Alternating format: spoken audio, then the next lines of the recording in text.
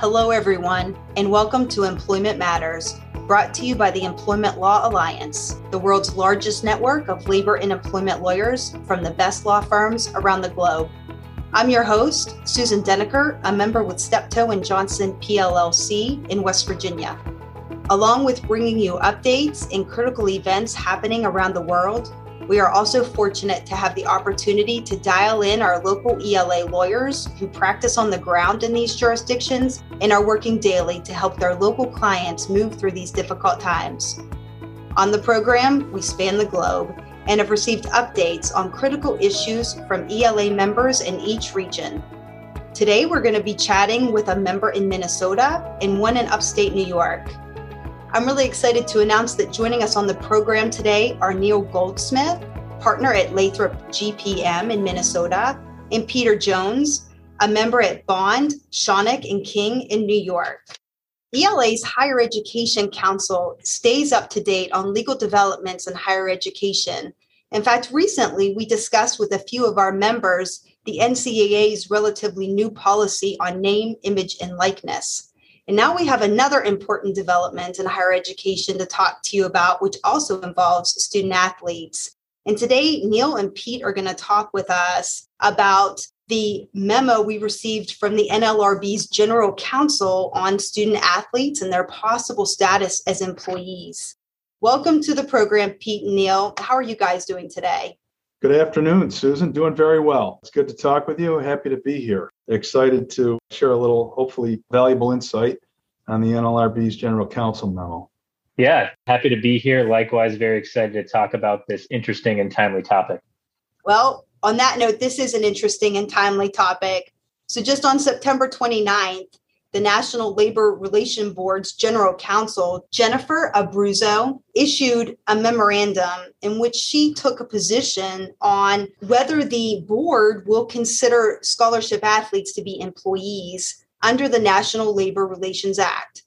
So that's a lot of legal stuff, right? Right out of the gate. Fortunately, we've got two experts to help us break it down. So Pete, start us off and let's start where we should always start at the beginning. What in the world is the National Labor Relations Board? What's the General Counsel of the NLRB? And what does this mean for universities? So let's start with that background. Yes, Susan, excellent question. So just briefly, National Labor Relations Board is a creation of the National Labor Relations Act. This is New Deal legislation. It was passed in 1935. The board itself is a 5-member panel that sits in Washington, D.C. Typically, the majority of that panel, 3 members, is appointed from the president's political party, and the minority, the other 2 members, from the other party. And as we've talked about on this podcast previously, that tends to lead to swings in board doctrine from time to time as the incumbent in the White House changes. The General Counsel is really the chief prosecutor, the chief enforcement person for the NLRB. And in this case, she sets the agenda for cases to be heard before the board, but she doesn't get to decide those cases. So what we're talking about today would be an enforcement position that's been announced by the General Counsel, and which she will be putting out to the regions. The regions are centered in cities around the country. They do the investigations. They make the decisions about whether to issue a complaint. The complaints lead to cases. The cases lead to matters pending before the board, which of course leads ultimately to decisions. And so we're really at the first step of that process with the General Counsel's memo that we'll be talking about today. With the groundwork that Pete just laid, Neil, explain to us what the NLRB General Counsel memo actually says. So her memorandum was really very clear. She set forth her position as the General Counsel that, quote, scholarship football players at Division I FBS private colleges and universities and other similarly situated players at academic institutions are employees under the NLRA. So basically what she's saying is if you're watching college football on Saturday, you're probably watching Division I FBS primetime top 25 games. If you're watching a game that involves a private institution, she thinks that those players are employees under the National Labor Relations Act. That's a pretty explosive statement and position, right? But it's not the first time that this has come on the scene in higher education. So Pete, take us back a little bit, take us back a few years and talk to us about the previous experience we've had and our clients have had as they've looked at what the NLRB might do with scholarship football players in particular, because those of us that have been doing this for a little bit have a foggy recollection of Northwestern University. So tell us about that. Sure. So back in 2014, the case started, and the theory that was under consideration there, again, at the regional level, which is the level where these cases start, was whether or not the football players who were on scholarship at Northwestern University were employees or not. And the regional director there found that they were. That got appealed to the board in Washington. In 2015, we received a decision from the board that was really kind of interesting. They declined to exercise jurisdiction, and they explicitly declined to say whether or not these scholarship football players were employees under the National Labor Relations Act. The theory there that was stated in the decision was that it really wouldn't promote labor stability to reach this question and to exercise the jurisdiction. And I think the primary concern, at least if you read the decision, was that only 17 out of 125 of the FBS football schools that Neil's mentioning are private institutions. And so the remaining public institutions were not within the traditional jurisdiction of the NLRB. And so the board in that case seemed to say, we don't think a single institution bargaining unit, in this case Northwestern University, would promote stability in labor relations, and therefore we declined to reach the question. Thanks, Pete. I want to get the highlighter out and highlight something that you just said, because it's a big deal for our listeners. Talk about the difference of application here for public and private institutions. So the National Labor Relations Board was created to regulate labor relations in the private sector. And historically, labor relations in the public sector have been regulated at the state level, if at all, by state legislatures for their public employees. And so a public institution, if you follow the general counsel's theory here, if football players on scholarship at a private institution might be employees, or in her memo are employees, then the question would be, what about those on scholarship at a public institution? And that's where the board historically has not had jurisdiction and would not have jurisdiction. And I like how you couch that in terms of historically, because sometimes we don't know what's coming down the pike, right? Years ago, we wouldn't have thought we would be talking about scholarship athletes at private institutions as possible employees. So, Neil, we've got listeners thinking, okay, if I'm at a public institution, I'm okay here. And if I don't have maybe D1 scholarship football players, maybe I'm okay. But we can't say that, right? Because the GC's memo goes beyond and actually gives us a little insight into what she at least is thinking about in terms of other athletes. So this is a great lesson in always read the footnotes. There's an amazing footnote. I think it's the last one in the memo, where she basically says, oh, and by the way, yeah, I'm only talking about private institutions, but I think I might actually pursue a joint employer theory with the NCAA itself. So she's going to drag the NCAA as being a potential employer of these student athletes, along with the institutions themselves. And then she goes even further and says, I also might bring in the conferences. I'm going to say that the Big Ten Conference is a joint employer, along with Northwestern University, of these football player employees. And she says, yeah, just because, she says, I know there might be mostly state institutions in these conferences over which I don't have jurisdiction, but, it clearly impacts what's going on at these private institutions. And so I think I might pursue that as well, which I think that's a really radical shift and not something that I had previously seen from the NLRB. I think that's a good point. And do you guys agree that this opens the door not only for unionization and protections for scholarship football players, but for also other types of athletes? I think, that to me is the biggest real question of the memo. I think the stuff I just mentioned about joint employer and the NCAA and what's going to happen there, I think it's unlikely we're actually going to see that come to fruition. But a major question here is, okay, well, who are other similarly situated players, right? frankly, in my mind, I think those that generate revenue for the university, those that generate significant revenue for the university. I think that's really the main factor that the general counsel is relying on here from the Northwestern decision, where it was very clear, right? These student athletes generate tens of millions of dollars for the university. It's the general counsel's position that these athletes provide a vital service to their universities, not just to the team, to the athletic department, but really to the entire university as a whole. So I think football is singled out because it's the biggest revenue generator and is very well known, and the players are known. But if you have other sports at other schools that are non-football, basketball is obviously another one that's quite popular, but there's certain sports or certain conferences in certain parts of the country, no matter where you are, if you've got a student athlete that is really driving revenue, I think they're going to assert jurisdiction and claim that those student athletes are also employees. I was just going to comment on that, Susan. I think that's a significant question that we don't know the full answer to. We don't know what the scope of that phrase is.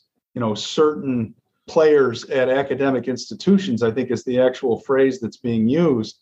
But Neil has made I think a reasonable interpretation of what the general counsel is thinking. And it would follow that student athletes who are engaged in sports that produce revenue might be, amenable under her theory.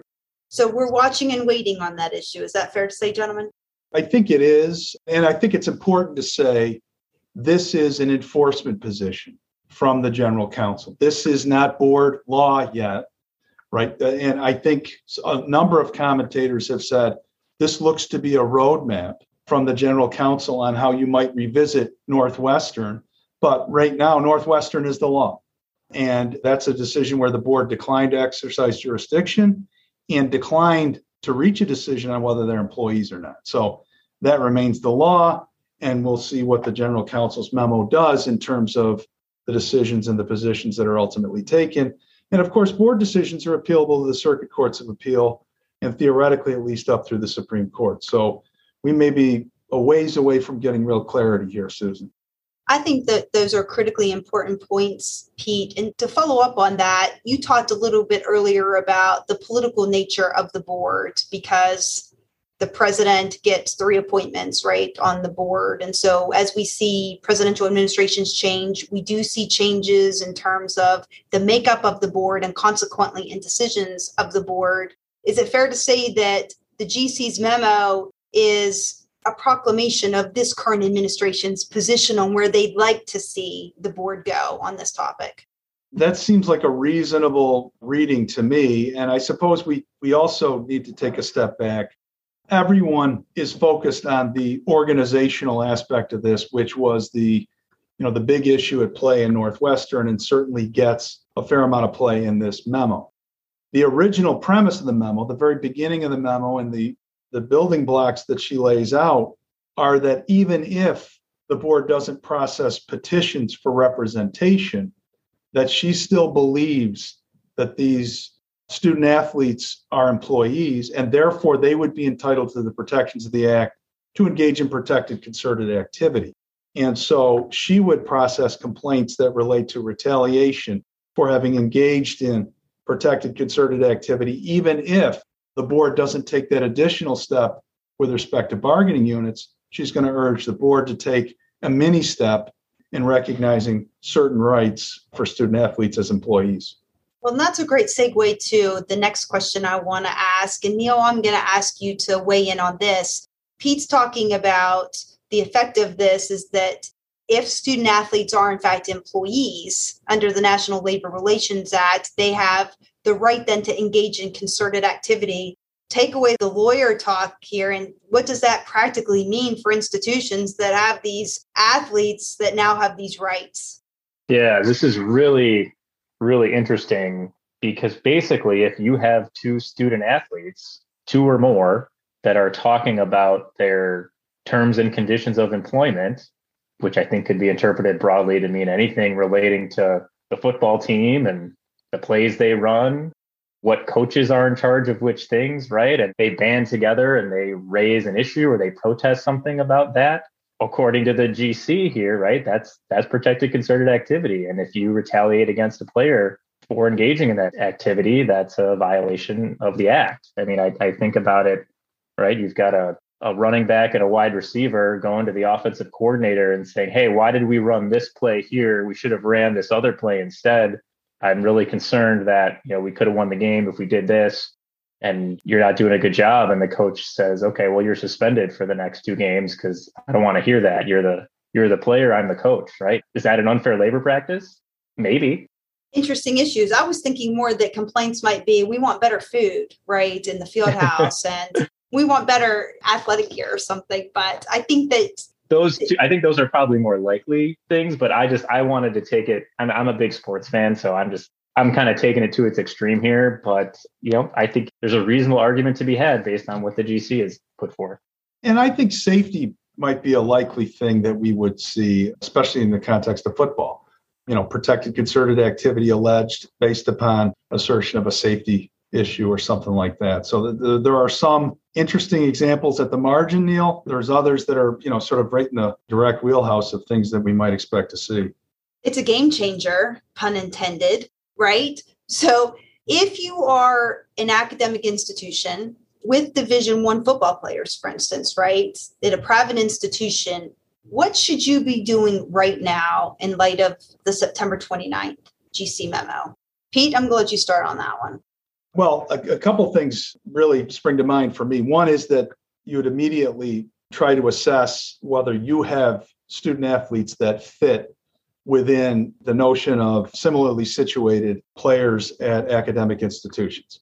If you do, then potentially this memo could apply to you, could be applied to you. It's certainly the enforcement position that might be applied to you. So then you would probably want to go to the second level and say, okay, what should we be doing differently, if anything?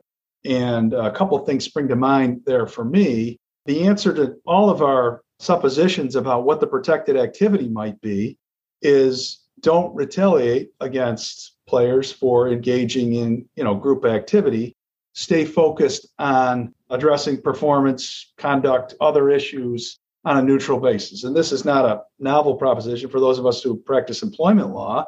It's, don't retaliate based on the protected activity. Follow legitimate, non-discriminatory reasons. But some training on that concept might be in order if you conclude that the memo applies to you, because it may not be as a common thing or roll off the tongue the way it would our HR clients who know, full and well, don't retaliate for protected activity. The other thing that I think everyone should do is be looking at their documents, their publications, what they send out to athletes when they're being recruited and once they're in the programs, because I think those sorts of things need to be evaluated as well. Susan, you're probably going to ask us about this, so I'll sort of dive right in a little bit to say there's an interesting discussion here about the use of the term student athlete itself. And I think some decisions will have to be made on that as well. That's right. And Neil, Pete raises some really good points about retaliation and how you handle concerns that get raised by student athletes. And we'll talk about that term here in a minute. But what about the idea of unionization here, right? So we've talked a little bit about engaging in concerted activity just in terms of raising questions and issues about terms and conditions of your status, right, as a student athlete. But what about the potential for unionization? Is this something that institutions need to be ready for? Short answer is yes. However, I want to make it clear that the general counsel doesn't really have authority over representation petitions. That's a separate part of the NLRB. What the general counsel does is they prosecute unfair labor practice charges, so violations of the NLRA against employers. Importantly, the Northwestern case that came to the board ultimately, where they chose to punt on the question of whether or not the football players were employees, that came through a representation petition filed by the Northwestern players. So I think what is likely going to happen is if the GC asserts this enforcement position in an unfair labor practice setting, and the NLRB accepts that position and does find that these student athletes or scholarship athletes are employees, then I think that really opens the door certainly for organizing under the Act. If you're an employee, you're an employee. It's not like, well, you're only an employee for unfair labor practice charge purposes, but you're not for organizing purposes. It's you're an employee. You have all the rights under the Act So while the enforcement position, again, is still just a position, and the person setting forth this position doesn't have necessarily authority over the organizing part of it, I think we'd be naive to think that they're two separate things. I think institutions do need to be concerned about what additional support for union organizing this memo could provide. Thanks, Neil. I think that those are important points. You and Pete have raised things that institutions need to be on the lookout for here in terms of understanding what concerted activity may look like and also being aware of signs of potential organizing activity.